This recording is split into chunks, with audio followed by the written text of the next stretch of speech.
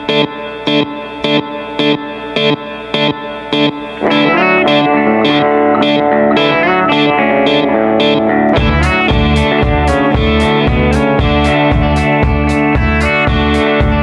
everyone. This is Joshua Hatton with One Nation Under Whiskey Podcast. I am joined today, and as always, by my friend, business partner, and someone I might mention who doesn't always correct me on my grammar when I really mess it up. And this time around, you didn't. Well, this time around, I got it right because I was joined by and not with. I'll be honest. I don't listen until you say my name. So you could change this up any way you want. You could have all the grammatical errors you want. Unless you say Jason Johnston Yellen, I haven't tuned in yet. So I'm joined today, and as always, by my friend and business partner, Mr. Jason Johnston Yellen. Hello! Thank you for that splendid introduction. That is very much appreciated. Oh, man. You are a very kind-hearted man. Yeah. It's like Pavlov's dogs, but the ring is your name. Like, who did the ring? Oh, hey, there it is. So I got to do it now. As I think the listeners can attest to, Joshua has all the best words. And so the very best of his words are the Jason Johnston Yellen words.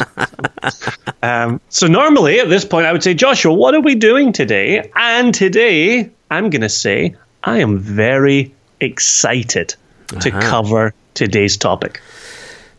I am too. Because it's going to give us a chance to tell a little bit of our history, a little bit of what brought us to this moment.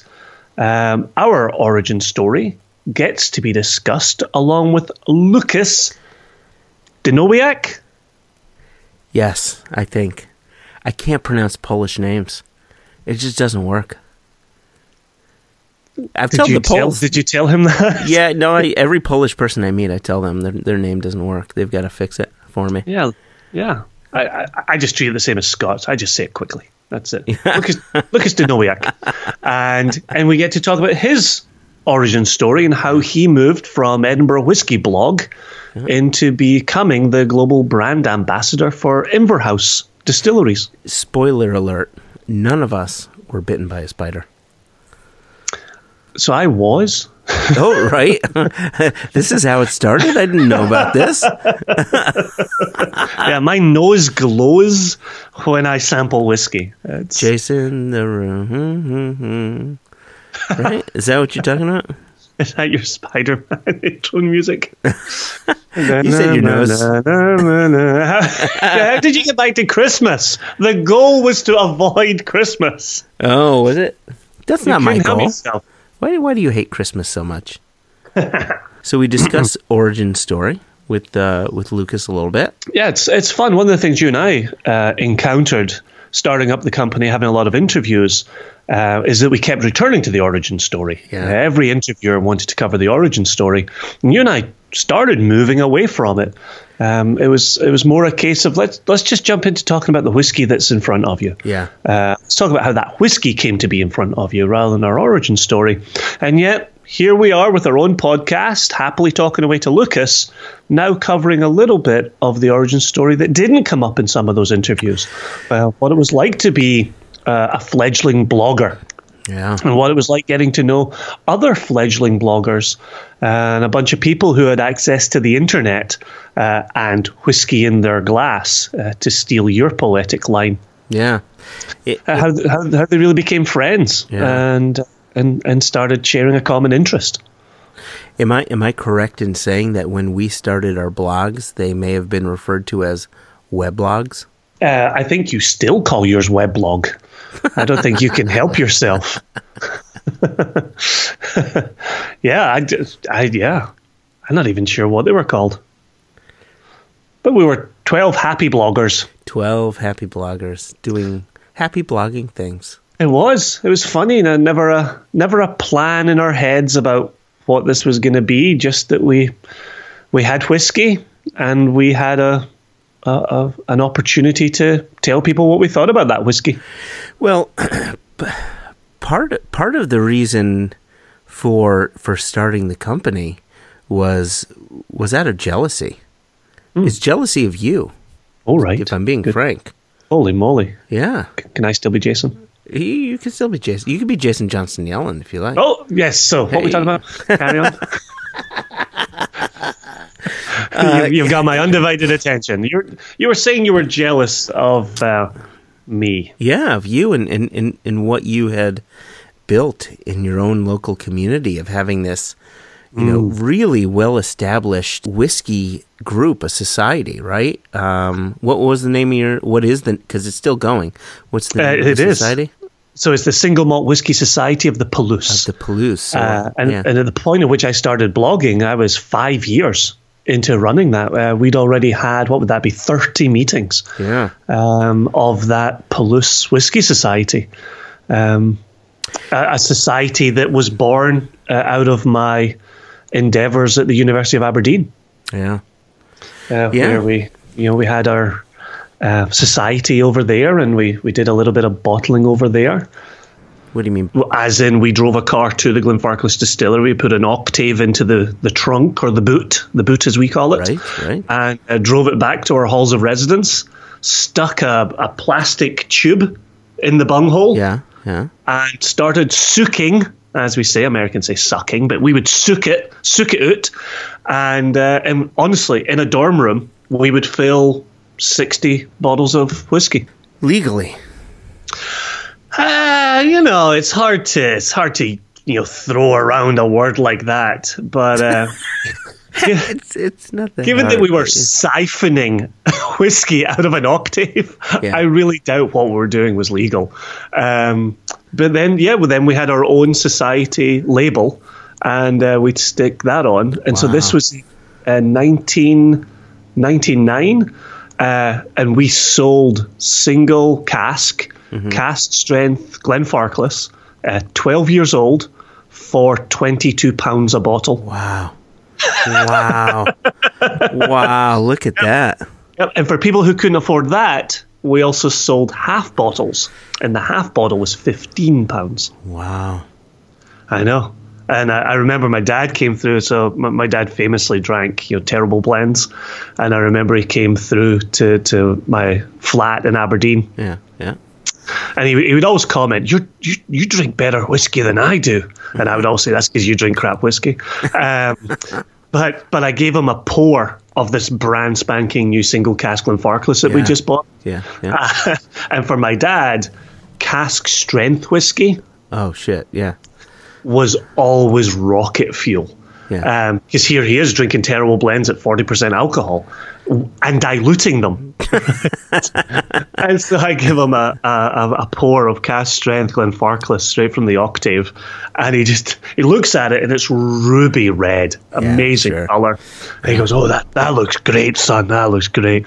And my dad doesn't sound anything like that.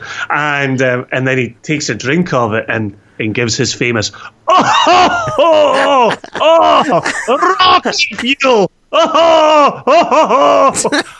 Oh, that's good stuff. It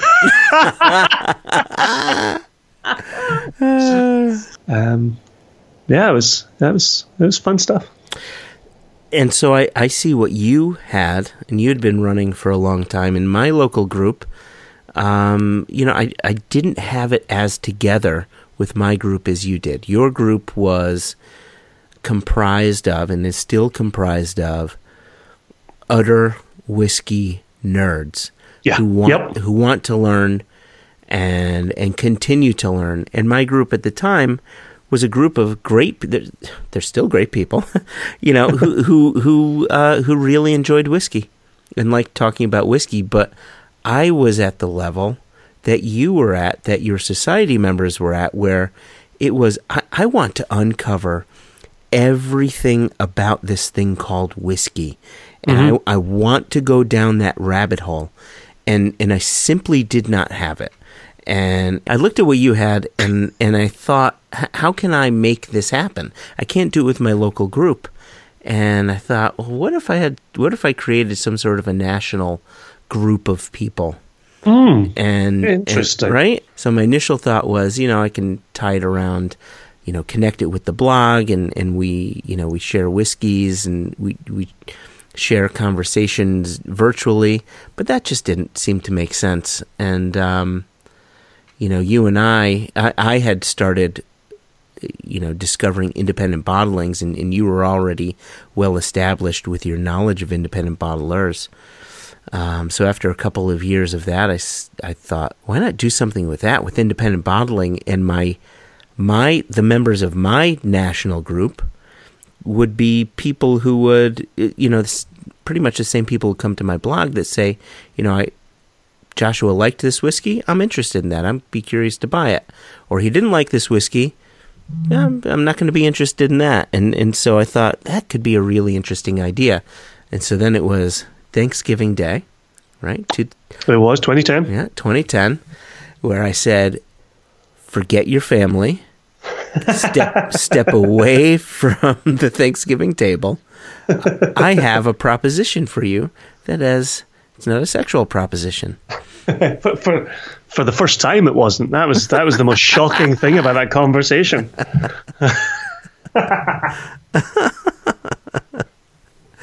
But I couldn't think of anyone better than yourself to join me. You just didn't think long enough. I didn't think long enough. Literally hundreds of people. Back time, if I can find out. I don't look nearly as good as Cher does in that. That video came along at a very important time in my life.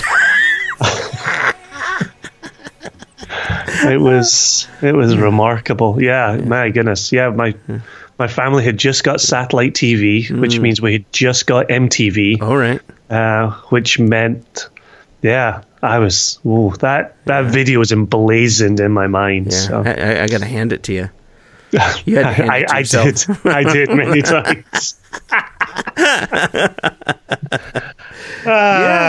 With that said, let's jump into the interview. Dun, dun, dun. No, there's stuff I want to say before the interview. Okay, keep going. Don't jump into the interview. But so that is really how it started. Two guys with blogs.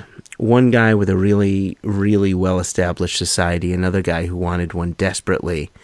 And also, I was a bit frustrated in my own job. It would have been nice to turn something I'm so passionate about into a job. And I'm being very honest when I say the first person that popped into mind was you. And when I say the first person who popped in my mind, the first person who popped into my mind to join me in a company was you.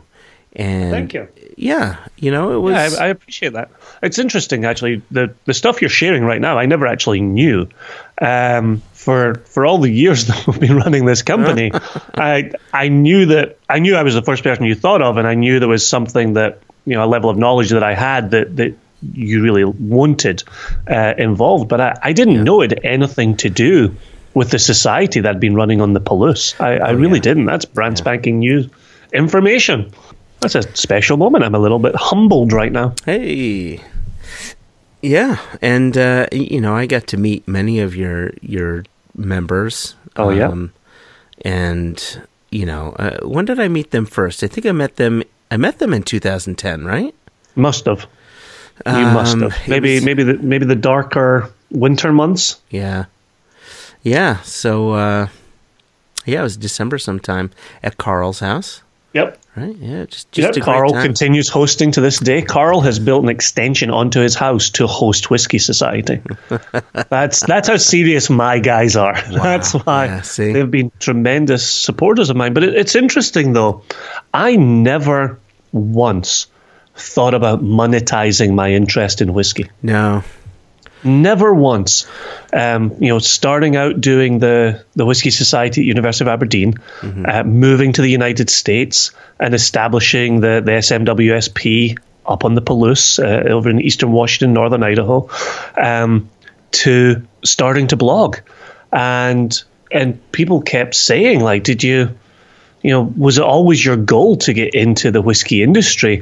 And it was the farthest thing from my mind. I was teaching philosophy. my wife was working on her master's and her PhD. Yeah. And I was very happily teaching away with whiskey projects on the side. And it really was the case that when you and I had that conversation on Thanksgiving Day 2010, when I walked back into the house and I took my wife Tamara to the side and said, I think I've just had a life-changing conversation with Joshua. And she said, really? Really? And I told her what the plan was, and she was absolutely behind it. It was remarkable. It was as simple as that, and then it was everything that we've done over the next 7 years to be where we are today. But yeah, it blew me away when you presented that offer.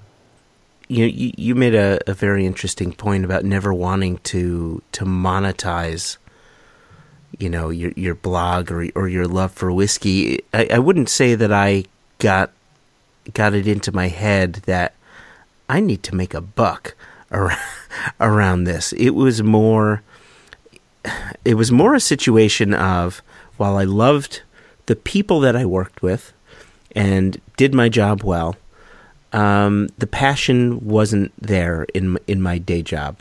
There's the old saying that you never work a day in your life if you love what you work. If you love your work, and I paraphrased and destroyed that, but the sentiment is there. And you did. I was just sitting quietly thinking that to myself. Yeah. What's the actual quote? I don't know. What did you say? Jason Johnston Yellen. Oh yes. Hey, I'm the guy who couldn't remember the name of Little Jack Horner. So oh man, don't come to me for. But it was me thinking I would really love to be passionate about what I do to feed my family. Yeah. Right. Yeah. I wanted a hobby to become my profession, and that's what I set out to do. Never to be Dr. Evil Rich. This was me just following a passion and asking you to come along on that ride. Yeah, no, and I think in terms of that timing, I was still very passionate about philosophy at that time. And it was only when I started teaching on one hand and building this business on the other that aspects of teaching philosophy started to wear on me. Yeah. And got to a point, where grading another paper was going to be the end of me. Sitting in on another department meeting was going to be the end of me. Yeah. Dealing with upper administration was going to be the end of me. And I think just as philosophy started to wear on me, I had an established company to make a sideways move into, and the timing was just ideal on that. And so, yeah, I'm glad we had the conversation in 2010. I'm glad we kicked off membership in 2012. I'm glad we've launched retail in 2017.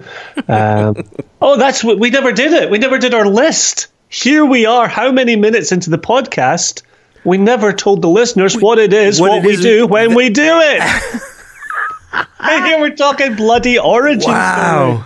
Jason, how are we even able to form full and proper sentences without... I want to know right now how many listeners had been wondering what had happened to the list and when they were going to hear it. Questions at onenationunderwhiskey.com. How many of you were thinking to yourselves, where is the list that Joshua and Jason always talk about? Yeah. Is this a new wrinkle? In episode 7, did they stop listing what it is, what they do, when they do it? Wow. Holy moly. So it's what it is, what we do, that we do. I need it on a t-shirt. When you give it to me on a t-shirt, I will learn it in the right order. I'm not going to lie to you. I've got t-shirts in the works. Okay, please send me one. I'm ready for that on a t-shirt, so please make it happen. What it is, what we do, that we do. So, Jason, what is it, what we do, that we do? I love it. That's so good. I love the fact that it just arose organically from your inability to grapple with the English language. I just love that. Terrible. I'm terrible. You know, I got A's. I got A's in American English. That's my problem. I took American English. Yeah. Epic. We also took American geography. We learned in episode 6 that you aced American geography. So your American subjects are spot on, my friend. You say that as if there's another geography. Don't you worry, Joshua. Don't you worry. So what we do. That we do. In an independent bottling company called Single Cask Nation that has online membership, direct-to-member sales, and now has a retail line in stores. More later in the news segment. We run a whiskey festival called Whiskey Jubilee that is in New York, Chicago, and Seattle. New York coming up June 15, getting ever closer. And we run Whiskey Geek Tours of Scotland called Whiskey Geek Tours. That's good. And what's the fourth thing that we do, Joshua? You are not going to believe this, but we record and publish a podcast called Ta-da. One Nation Under Whiskey. That's four things. Yeah, 4 things. Do we do anything else? I don't think we do anything else. Do we do it? We're dads. We are husbands. We are sons. We're sons of something. Let's get to the show. Oh, son of a gun. You thought I was going to say son of a bitch, didn't you? Can I just ask really quickly, are there like fighter planes outside your house right now? So it's interesting. We have a rather large backyard. Hey now. And I have terrible allergies. And my wife is a very, very, very busy person. And so we actually have a team who cut our grass. Now, I know for a fact, Joshua, that you also have a rather large yard. And don't brag. You're giving me a bit of the foie on this one. I know that you have a ride-on mower. I do. I save my pennies, and I got a ride-on mower. And the first time I used it, it has one of those beer holders. So I was so excited. So I got a cigar and promptly lit that up. I wore a white T-shirt. Right? You and Hank Hill. Yeah. Hank Hill. I'm seeing this in my head. I know exactly what you look like when you cut your grass on your ride-on mower. I was actually hoping that the ride-on mower would come with a white T-shirt, but it didn't. I had to get my own. I find that quite shocking. Yeah, I know. So do I. And then I got a beer, which, so you'll know. I hope it was a PBR. No, I. You better not be putting craft in your ride-on mower holder. It was craft. No. I should have done PBR. It should be PBR. Regardless, should be a Peebs. Regardless of what the beer was, there was more grass in my beer than there was in my grass bags. So it became an undrinkable. Oh, interesting. Can. Yeah. Interesting. I never imagined it going like that. Yeah. So let's move on because that turned into a sadder tale than I ever imagined. Oh. A ruined craft beer. Yeah. Moving right along. Footloose and fancy free. Getting there is half the fun. Come share it with me. Moving right along. You and I, we talked about this the other day, have been friends online in some shape or form, whether it was Edinburgh Whiskey Blog, right? And Jewish Single Malt Whiskey Society, and you were part of the Whiskey Roundtable. Do you remember the Whiskey Roundtable? Yeah, I remember that. Yeah. But then you ended up moving on from Edinburgh Whiskey Blog, and you were doing, well, you talk about it, but you started working with Enoch and Old Pulteney and Bal Blair. Can you talk about your transition to that and what you're doing with the distilleries now? Yeah.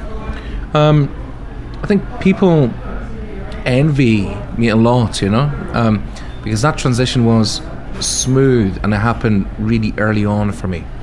And you see people come up and ask the same question time and time again: how do you get your foot in the door? And I think people struggle with this a little bit.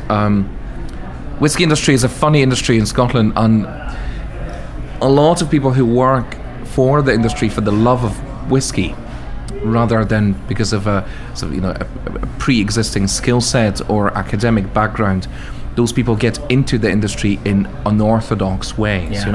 It's really not about sending out hundreds of CVs and trying to go through recruitment agencies. A lot of the time, 9 times out of 10, should a brand education or a creative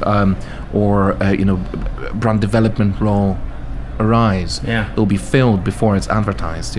But for me, Edinburgh Whisky Blog was the first step. When I was at uni, I started working for the Scottish Whisky Heritage Centre up on the Royal Mile in Edinburgh. I met Chris Hoban there, also Chris White, Graham Gardner, Jason Thompson. So all these guys that I ended up blogging with, we all met at the Scottish Whisky Centre. And Chris Hoban and I, we started Edinburgh Whisky Blog. I think the idea came to us late in 2008, and we started blogging early 2009. And I don't think I ever said this to anyone, but the original idea that the two of us had was to build a blog and then to actually run with whiskey tours, like a whiskey touring company. Oh, right. Yeah. So that was actually one of the original ideas. But the blog took off, and it started living its own life, and we built up a little bit of following. I feel that because we were, some of the first blogs, among the first blogs through the door, we had a lot of pickup and a lot of respect and a lot of love from the industry. And one of the things that we decided to do very early on was not to sugarcoat it and not to. We ended up tailoring the profile of Edinburgh Whisky Blog slightly differently in recent years. I'm no longer involved, but in those first formative years, we were quite brutal, and if we didn't like something, we told people. I remember that dearly. Yeah, and I think maybe whiskey companies didn't realise just how small we were originally, and it just scared the bejesus out of them, So we made a lot of industry contacts, and we met a lot of fantastic people. So when I graduated from uni, it was really the case of knocking on the doors of people that I knew and loved, and one of those people was Ian Baxter from Inverhouse Distillers. Sure. And we had a slightly boozy lunch one Sunday afternoon, and I ended up coming on board to do some online stuff and some brand ambassadoring as well on the side. But originally it was a lot of community management. It was a little bit of social media. So I set up a little PR agency called Alembic Communications, and at a very tender age, straight out of university, I started consulting with these big international whiskey brands. And for me, it was eye-opening. It was a very steep learning curve. It was an amazing experience, and I learned so much. So I did that before 2010. From 2010 until 2015, and I had other things on the side and other projects that took me in this direction or that, but these Inverhouse brands, so Anok, Old Pulteney, Balblair, Speyburn, but also Hankey Bannister, Cato's blended whiskey, these brands were sort of at the heart of what I did during that time. And in 2015, we sat down with the marketing director, Karen Walker, at International Beverage, and we decided it was time for me to become a big boy and to graduate. to graduate, to get a salary, a company laptop, a business card, and and the generous travel allowance, and that's me now. So I am very fortunate to be the global brand ambassador for these wonderful brands, and have been for nearly 2 years. And congratulations! Thank you. It's interesting to me that there are some names that can make or break a brand or a style of whiskey. Yeah. What was Japanese whiskey before Jim Murray had said, "Oh, this Yamazaki 2013 sherry cask is the whiskey of the world"? Now every single these whiskeys are untouchable. That used to be a 65-pound bottle. Right? I lament that. I lament that to this day. Right? So basically $100 bottle that now is on shelves for around $1,200, but that's the suggested retail price, but sells for somewhere around $3,200. It's mental. So the power that some of these names have.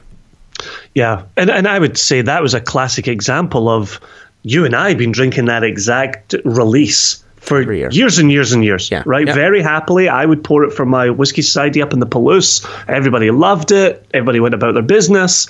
We knew that Japanese whiskey was good whiskey. Yeah. We could speak to other folk, not just in the industry, but just folk who loved whiskey, who knew that Japanese whiskey was good whiskey. Good whiskey, yeah.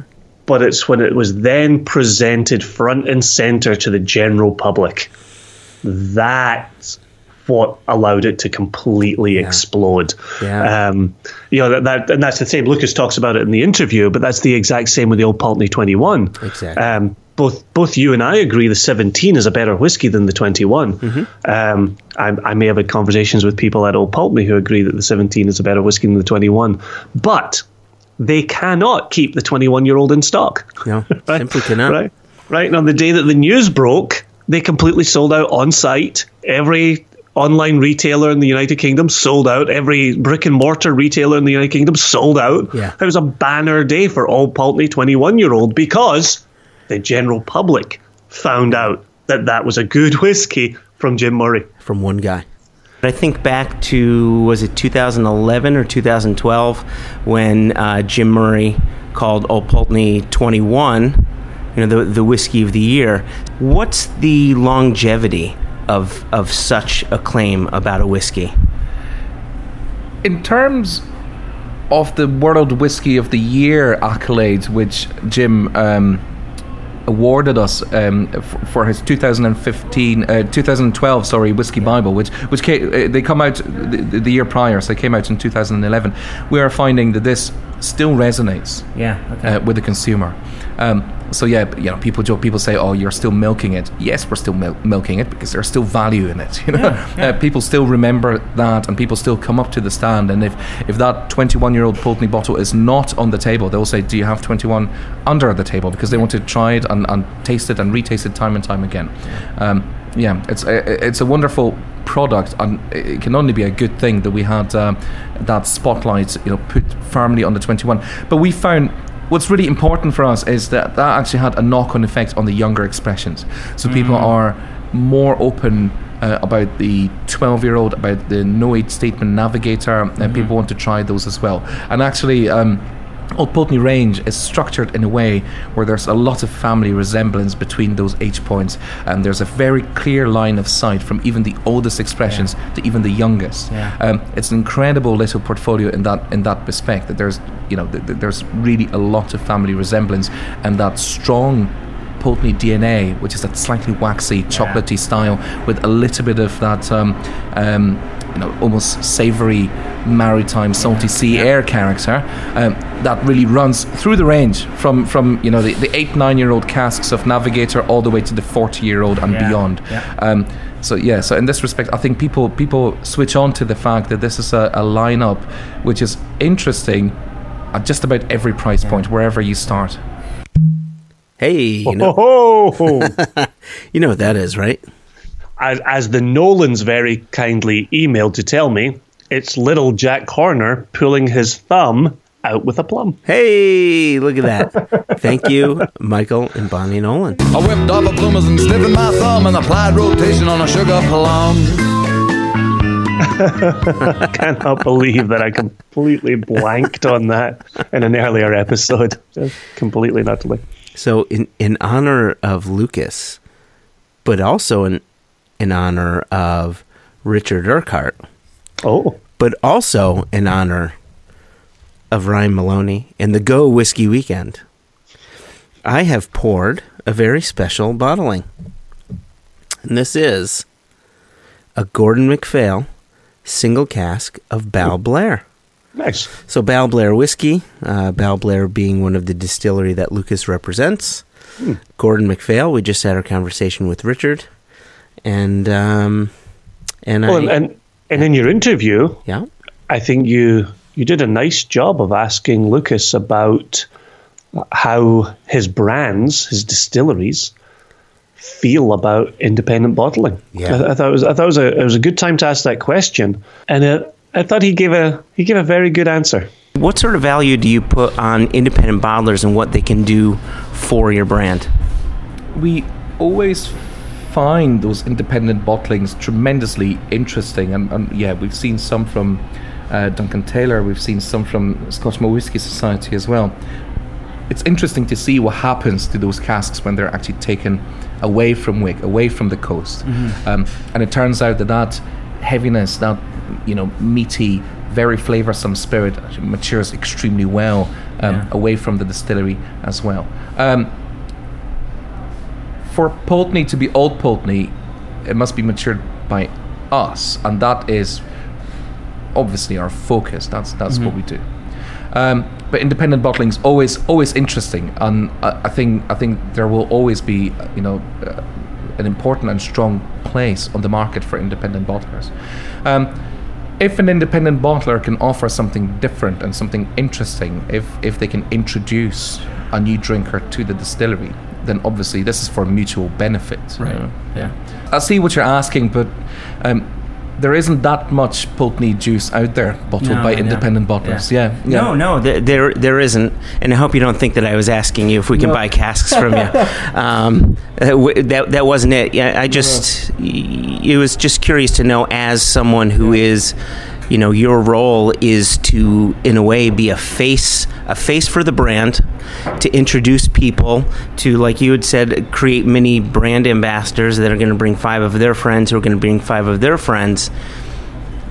And then you've got independent bottlings of them, that can introduce people to your brand in another way, or they already know you and they find these other ones, and it's just deepening their love for your brand. I think there's that hashtag going around, Whiskey Fabric, which I think sometimes is used maybe a bit out of context, but there's something to it. There's that underlying fabric and texture we are all part of, and I think a success of an independent bottler can only ever be a good thing for a distiller, and vice versa. And I think Mark Watt, you mentioned you interviewed him for one of the past podcasts. He jokes sometimes about independent bottlers sort of having a hard time when the distillers are doing well, and then being that sort of saving grace for the industry when the distillers are not doing so well. And maybe there is something to it, but there's no bad blood. Getting back to our origin story. Yes, sir. So what have we mentioned? We mentioned that you went to university. I did. Right, University of Aberdeen. Right. Bottled an octave. You sucked it. Sucked it. Good job, buddy. But yeah, it starts off, as far as you and I are concerned, it starts off where we were a couple of guys that had whiskey in our glasses and access to the internet. That was as simple as that. Right? And people started reading our blogs, and we started getting friendly with these bloggers. Yep. And, one thing that I remember quite fondly was you and I getting on the phone to discuss what samples could we trade. Yeah. It was. It was. We really wanted to keep the blog going. But where were the samples coming from, right? What's going to feed the beast? Yeah. We're going to go through our own collections here, and then what's next? Yeah. And to this day, neither one of us has successfully gone through all of their samples. No, oh God, no. Nowhere near. And it just gets worse and worse. Yeah, I think I'm officially out of the samples receiving business now. Part of it, and this is you did me a fwa fwa fwa earlier. This is another fwa fwa fwa moment. Is I have too much whiskey to drink. Even for the company, right? I've got a box It looks like a shoebox, but it's not a shoebox. But it's that kind of shape and size that sits under my desk here. Yeah. And those are the samples that I'm currently working on for the company, just the company. And it is overflowing right now. The thought of also getting to samples that are being sent by brands, the thought of sending each other different samples. Here's something that is honestly a little disappointing, but the goal of this podcast is to be honest, and so I'm going to be honest. When we're talking origin story, when I was a fledgling whiskey blogger, and I wanted to taste everything, try everything, have a finger on the pulse of the industry. I wanted to know who was releasing what. And I would go to shows, or I would started to meet some of the ambassadors in bars and things like that. And I would want to have that whiskey conversation with them. Yeah. And I was always astounded that outside of their own brand, they really had not much to say. Yeah. This is obviously isn't true for everybody, but there were a lot of them where they knew their brand. That was their sole focus. And the whiskey conversation never got off the ground. And that's why I think as bloggers we started to speak to each other more, is that we were all doing the same thing. We all had our finger on the pulse. Since running the company and, planning, scheduling, new releases, the upcoming releases, getting a handle on, well, if we've done that type of release, now we got to do this type of release. I'm so focused on our company that my ability to have that deeper whiskey conversation is waning. Wow. I know. So you used so many words just to say I'm getting old. I didn't think it was getting old. I thought it was being busy. Oh, right. Busy. Okay. But that's the thing about having conversations with you, where you're in so many retail stores as part of the work that you do with Impex. Yep. Yeah, that's right. That's a good point. Yeah. I think you've got your finger on a different pulse, where you're very dialed into what's happening in the industry. You're very knowledgeable on what's being released. Yeah. But it's not the conversation that we used to have, which was, I tasted this thing and that was great. It made me think of that thing and over there. And it's a different conversation now. And for me, I know so much more now about single casks and maturation and even distillation and going and visiting distilleries. And I've visited more distilleries in the last 3 years than I've visited in my life up to that point. And I think it's swapping out one kind of knowledge for another kind of knowledge. And I'm trying to be okay, because I defined myself for so many years on the blogging presence. Yeah. That now I'm trying to be okay not defining myself in that way, but having a good handle on our business, which, given that that's the money-making enterprise that we're engaged in, it's good to have the pulse on our own company. It is good. And just to be, fully transparent, this is something that we've never discussed before. You and I start off our podcast listing out what it is, what we do, that we do. I've never really mentioned anything about my work with Impex. Nope. At all, because for the most part, it doesn't have much to do with this podcast, I guess. But it does today. It makes perfect sense. So you're talking to Lucas about where did he get the foothold? How did that build and develop? I've spoken about where did I get that foothold? How did that develop? And then you, a couple of years ago, a year ago, 2 years. How long is it? 2 years now. 2 years ago. Left your daytime job of 12 years. 11 years. 11 years. Yep. Yeah. Left your daytime job of 11 years. 11. And committed yourself to Impex. Yeah. For those that don't know what Impex Beverages is, just really briefly, whiskey has to get into the U.S. in some way, shape, or form through an importation company. And so Impex is an importation company that imports Kilchoman single malt, Islay single malt, Tamdhu, exclusive malts. That's one of the reasons that we know David Stirk so well. So his exclusive malts, so his line, and an Isle of Skye, which is a pretty cracking blend. So that's what I do. Other than all of this other stuff, what I do that we do. Did you have Tamdhu in your list? Yeah. Okay. I just think Tamdhu is cracking. It's just I'm mentioning it to everybody these days. Yeah, can't blame you. I'm glad. So that was a similar thing, right? You went from a guy with access to the internet who then started his own independent bottling company to working for an importer. Yeah. You've got a very well established whiskey life now, and it all came from being a guy with access to the internet with whiskey in your glass. You know, I don't think any of us getting into blogging way back when had thought, this is my stepping stone to X.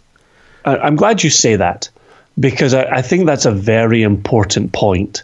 And I think, you know, coming back to, we talked a little bit about blogging ethics, where I would not want to be somebody who now sees what Sam Simmons pulled off, what Jason and Joshua pulled off, what Lucas and Chris pulled off, and then start a blog so that they can pull that off. If the blog is not a legitimate enterprise that comes from your soul, I don't think you should start. Because I don't think you're going to get the following that you want. I don't think you're going to get the brands that you want. I don't think you're going to parlay it into any kind of gig. Now I am sounding old. Now I'm giving unsolicited advice to young people. This is an officially old moment. There could be older people looking to start a blog, so I wouldn't be so ageist. But they're probably not going to try and parlay it into a full-time career. There you go. That's a good point. So yeah, okay. I will take my advice and I will stick it up my arse, which is all it's good for. So what started off as a conversation around my interview with Lucas parlayed a bit into our origin story, or maybe it was vice versa. Parlayed into creating or converting a blog to a career, then parlayed into blogging ethics. This particular podcast has hit many different points. So I hope people followed us through all of these threads. Yeah, I'm sure they did. People are smart. They're smart people. I trust our listeners. Yeah, that's the tricky thing when we just kind of sit down with a glass of whiskey and start a conversation. Whoever knows where a conversation's going to go, and here we are. Well, with you and I, there's usually a dick joke involved. My friend Jared was saying to me last night, I've noticed that there's not that many dick jokes in your podcast. Oh, man. And I said, having a reference to a dick joke in our description it's kind of a meta dick joke that just runs through everything. Right? The dick joke is not having dick jokes. Meta dick joke. Wow, that's an album title if I've ever heard one. There we go. Yeah, it was good. Good having a conversation with Lucas. Nice for you and I to revisit the part of our origin story that actually a lot of people haven't asked us about. And that is, two bloggers making something out of nothing. Yeah, no, it's true. That's very nicely put. Yeah, so that was good. So thanks again to Lucas. Really appreciate it. Oh, you know what? Before we leave our conversation with Lucas made a promise to me. He laid it down on wax. He did. So I was bugging him about the Whiskey Jubilee. And here's what Lucas had to say. Whiskey Jubilee may be on the calendar. Yeah. Wink, nudge, yeah. Nudge, say no more. I'll try. I'll do my best. I'm sorry. I mean, I've been trying to get to Whiskey Jubilee probably, since year one, since the very first show, but it just hasn't happened for me yet. Since you ask and since you're recording, I'll commit to putting this firmly back on the radar. Okay, I was going to keep that off record, but now that you said it like that, it's staying right on. Very good. Hold me to it. So that brings us very nicely to this week's news segment. I'm interrupting you. Extra, extra! Read all about it! Life story of Playboy Penny! Extra, extra! Read all about it! Frankie McClustine. So we've been keeping you abreast of our retail launch. I see what you did there. Explain to me after the podcast. Okay. With pictures. So we came into the United States. We cleared customs. We got into our own warehouse. This is our retail line that you're talking about? This is our retail line. That's what this segment is focused about. All right, yeah. And we started shipping it. And it got to California fast. You made your wonderful geography point in the last podcast that California is closer to California than it is to New York. So we learned a lot. Yeah, we laughed, we cried, we learned. Let me just quickly, thank you.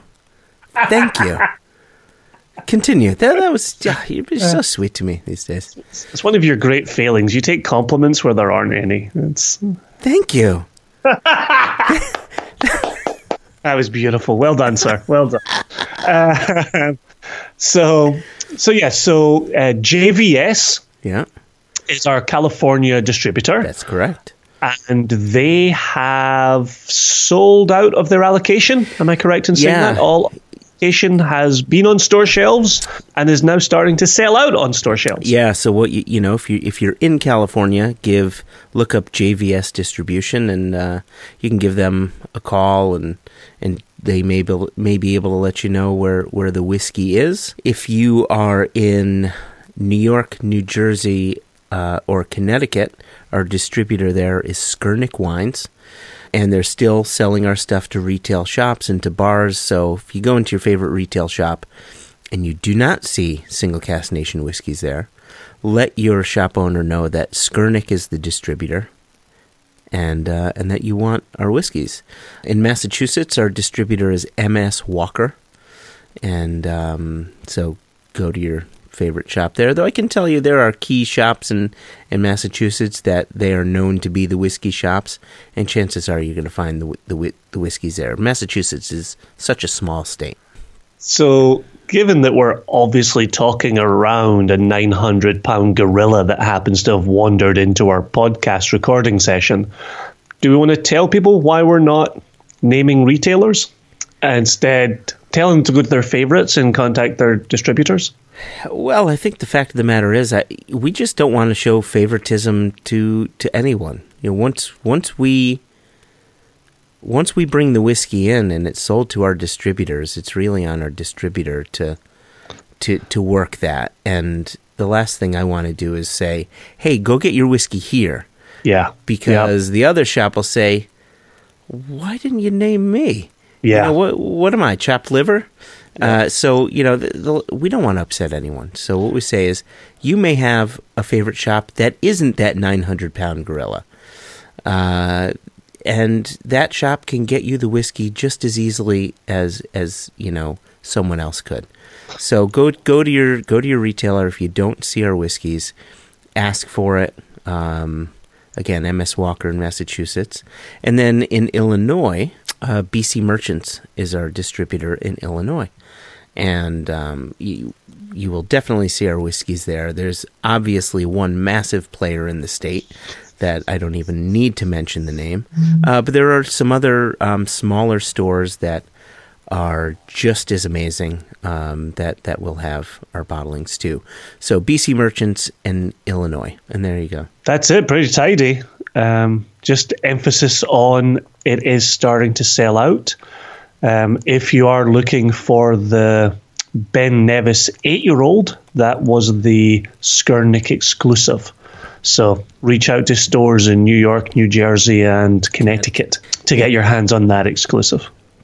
Yeah, so actually that parlayed pretty well into... Parlay, by the way, is my podcast word of the day. I think I've used it 7 times. And now you're going to edit out 6 of them so that this comment makes no sense at all. Were you going to say it parlays into a question that we got from Nation member Praveen? Yeah, that came in yesterday, I think. First thing this morning. Oh, there you go. Not that any of this makes a difference when people are downloading this at some point in the future. The exact moment we got this email really doesn't affect their day-to-day existence. I think it does. None at all. So this came in this morning at 6:37 a.m. Tuesday, May 9.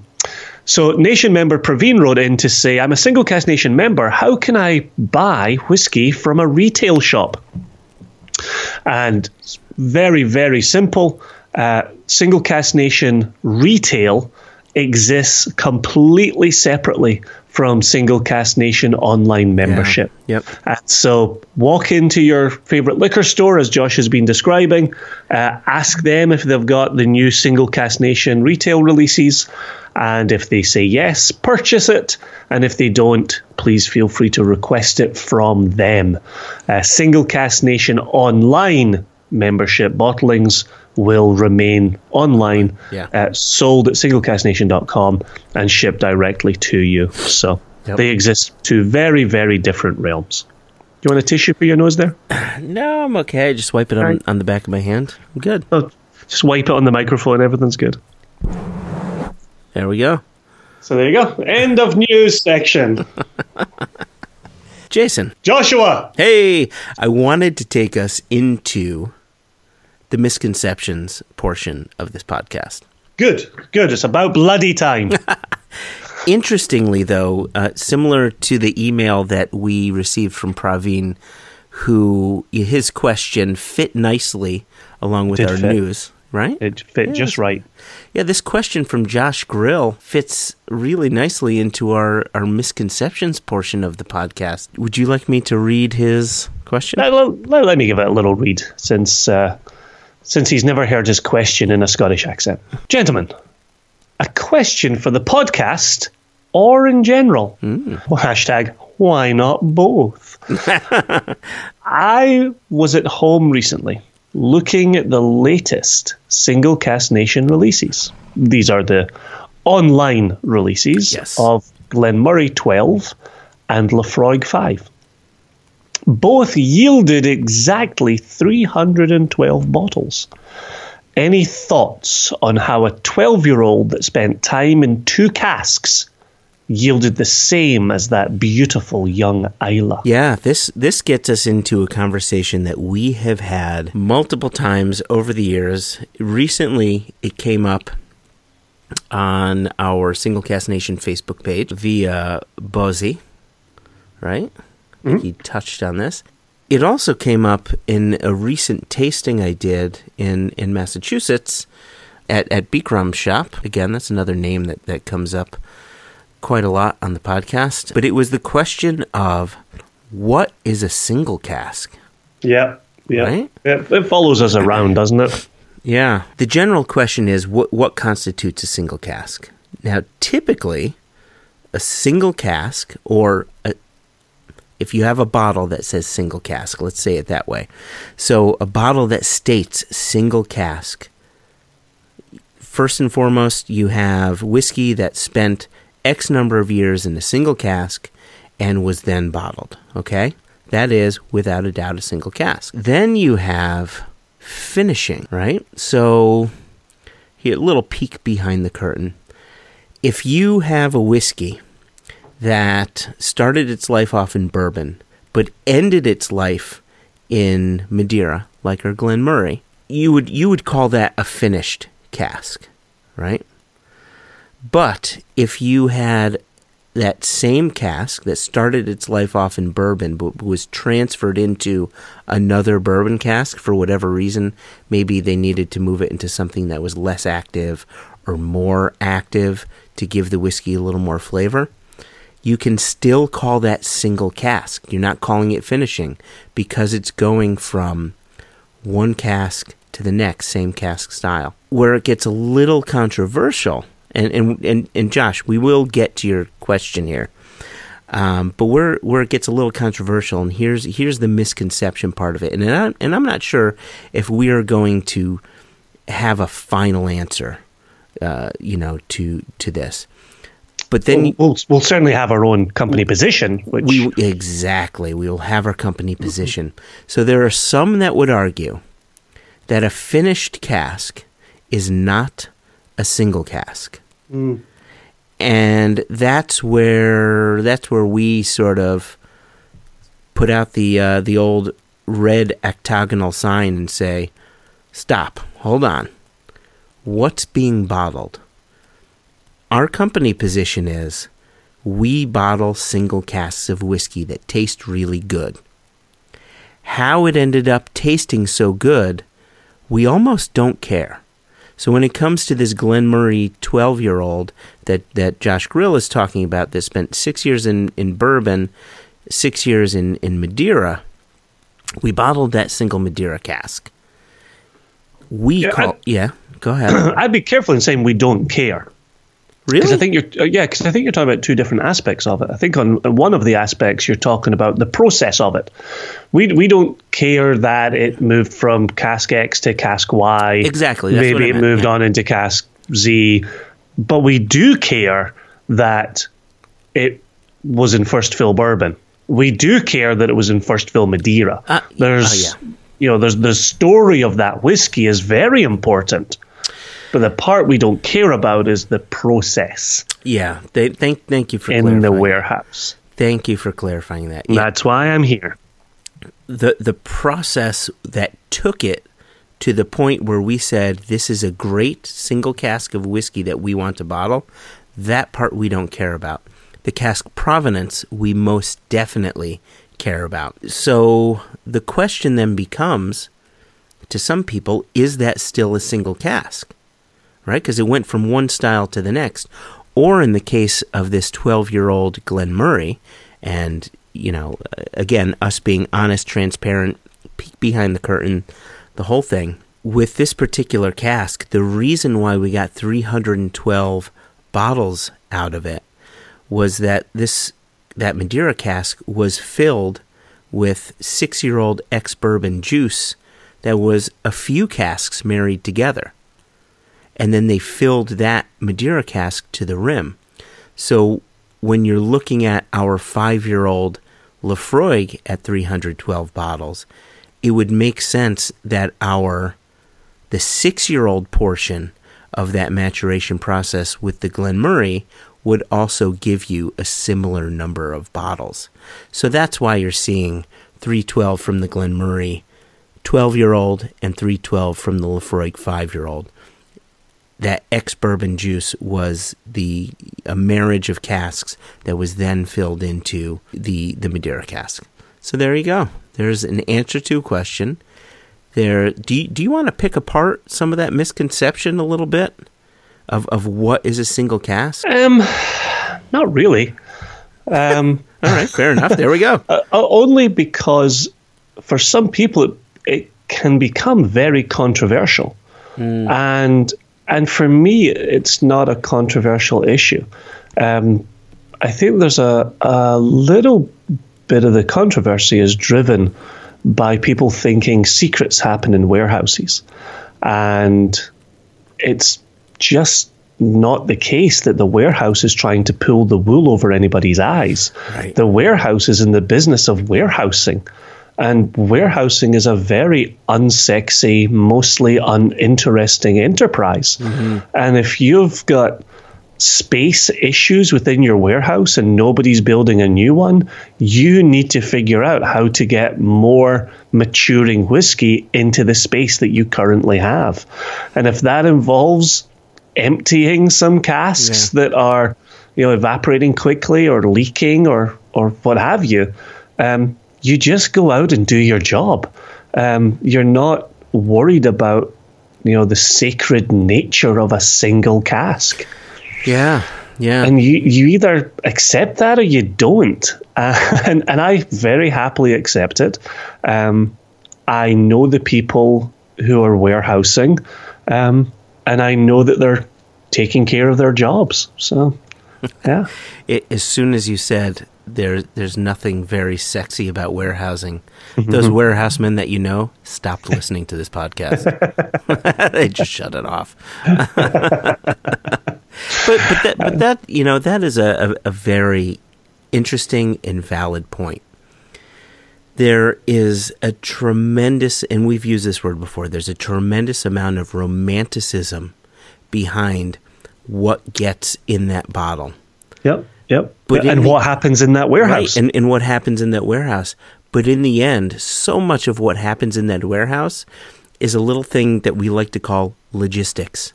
Yeah. It's as easy as that. Now, magic does happen in casks, right? And logistics or no, magic does happen.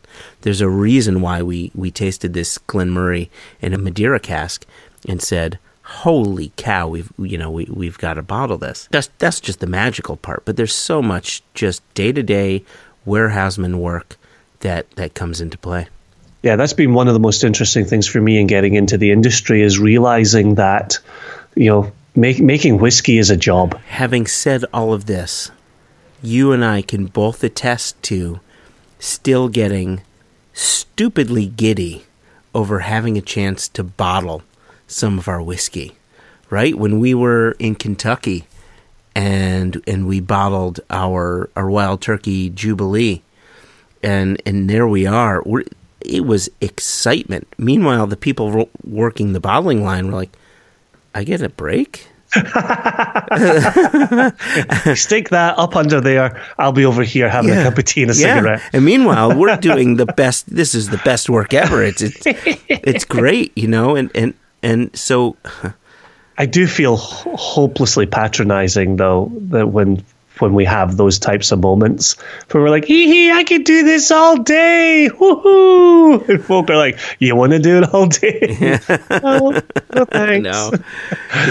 Yeah. So, even knowing this stuff, you go to a distillery or you go to a bottling hall or you go into a warehouse, and it doesn't mean that there isn't magic there. There's plenty of magic, but there's also logistics that get us to 312 bottles for a 12-year-old and 312 bottles for a 5-year-old. Yep. That's just what happens. I think we've covered everything. We've talked with Lucas, right? We definitely did talk with Lucas. We talked around our talk with Lucas. We definitely did that. That is the one thing I'm certain of coming out of today's podcast. We talked about how you love to souk it. I do love to souk it, you cheeky monkey. And we talked news, we talked misconceptions. What we didn't mention, though, is how people, if people want to contact us. Right? Yeah. There's ways to do that. There are multiple ways. Drop us an email, questions@onenationunderwhiskey.com. Does whiskey have an E in it or no? I believe you've told me once or twice that there's no E in whiskey, which is funny. I don't even contemplate it. For me, whiskey doesn't have an E. So it's a strange question. It's like, does your name Joshua have a capital J? Yeah, so questions@onenationunderwhiskey.com. I know that we're on Twitter @OneNationWhiskey. Without an E, yeah. I know that we're on the Faceplace. Yes. Just search for One Nation Under Whiskey. Yep. You can also search for Single Cask Nation while you're there. Instagram. What are we there? Are we also One Nation Whiskey? @OneNationUnderWhiskey. Oh, we got the full on that one? Yeah, we got I told you this last week, but you don't remember things. Wow. I really don't listen. I'm a terrible listener. Jason, before we leave. Yes, Joshua. I'm extremely... Happy? I'm happy. How could you You tell? look happy. I look happy. I feel happy. That's good. You know what I'm happy about? You know what I am excited about? I do, because I share your excitement and your happiness. Yeah. So this excitement and happiness is all around the fact that on iTunes, we have been receiving stellar 5-star reviews and wonderful written comments about how people are digging the podcast. It has been tremendous. Yeah. And I was even encouraged to remind the listeners by one of our listeners that no matter how you listen to our podcast, you can still go onto iTunes and give a 5-star review, write a very quick, happy comment. Please definitely tell friends about us. But no, it's coming together lovely. The fact that people are resonating with what we're doing when we do it, that we do, is magnificent. And absolutely magnificent. You know what I want to tell everybody? That anytime and every time they give us a 5-star review or give a written comment, an angel gets to share. Oh, I see what you did there. See that? Yeah, I didn't want to use the same old angel gets his wings, Jimmy Stewart, blah, blah, blah. Because I know you hate Christmas. It's the only Scot that I know hates Christmas. You, sir, are leading the war against Christmas. This is taking a very dark turn. Yeah. Are you auditioning for Bill O'Reilly's slot? Is that what's happening right now? Yeah, and I think it's working. We're going to do it live. What does that mean, play it out? How are we going to play it out? Jason, I think you and I are having too much fun. So we should let these kind people go. We should. Should we? Yes, Joshua. I'll miss them, though. I'm going to miss them. I'm going to miss everyone. Especially you. Liz Katie. You're one. Who else? Natalie. James Arthur Foster. Jim Hendigas. Look at that. Yeah. Look at that. All right. So, anyway, thank you, everybody, for listening to episode 7. We'll see you in a couple weeks for episode 8. Appreciate your time. Do you have any closing words, Jason? Yeah, you always close by saying that we will see you. And given that we're a non-video podcast, we will not see anything. But we will be back with episode 8 in 2 weeks. Cheers. Yeah, you're right. I'm not going to see any one of these people. Do you know what? What? What? What? You said, do you know what? I said, what? Oh. Cheers, everybody. Why are you still signing off? We're signed off 5 times. Don't you like have Lord a of the home Rings to go to? No. This is the Lord of the Rings signing off. This is much more like, no, you hang up. No, you hang up. No, you hang up. And then you move towards the cradle. You said that? Did you? Oh, you didn't hang up. Oh, young love. Young love. Cheers, everybody.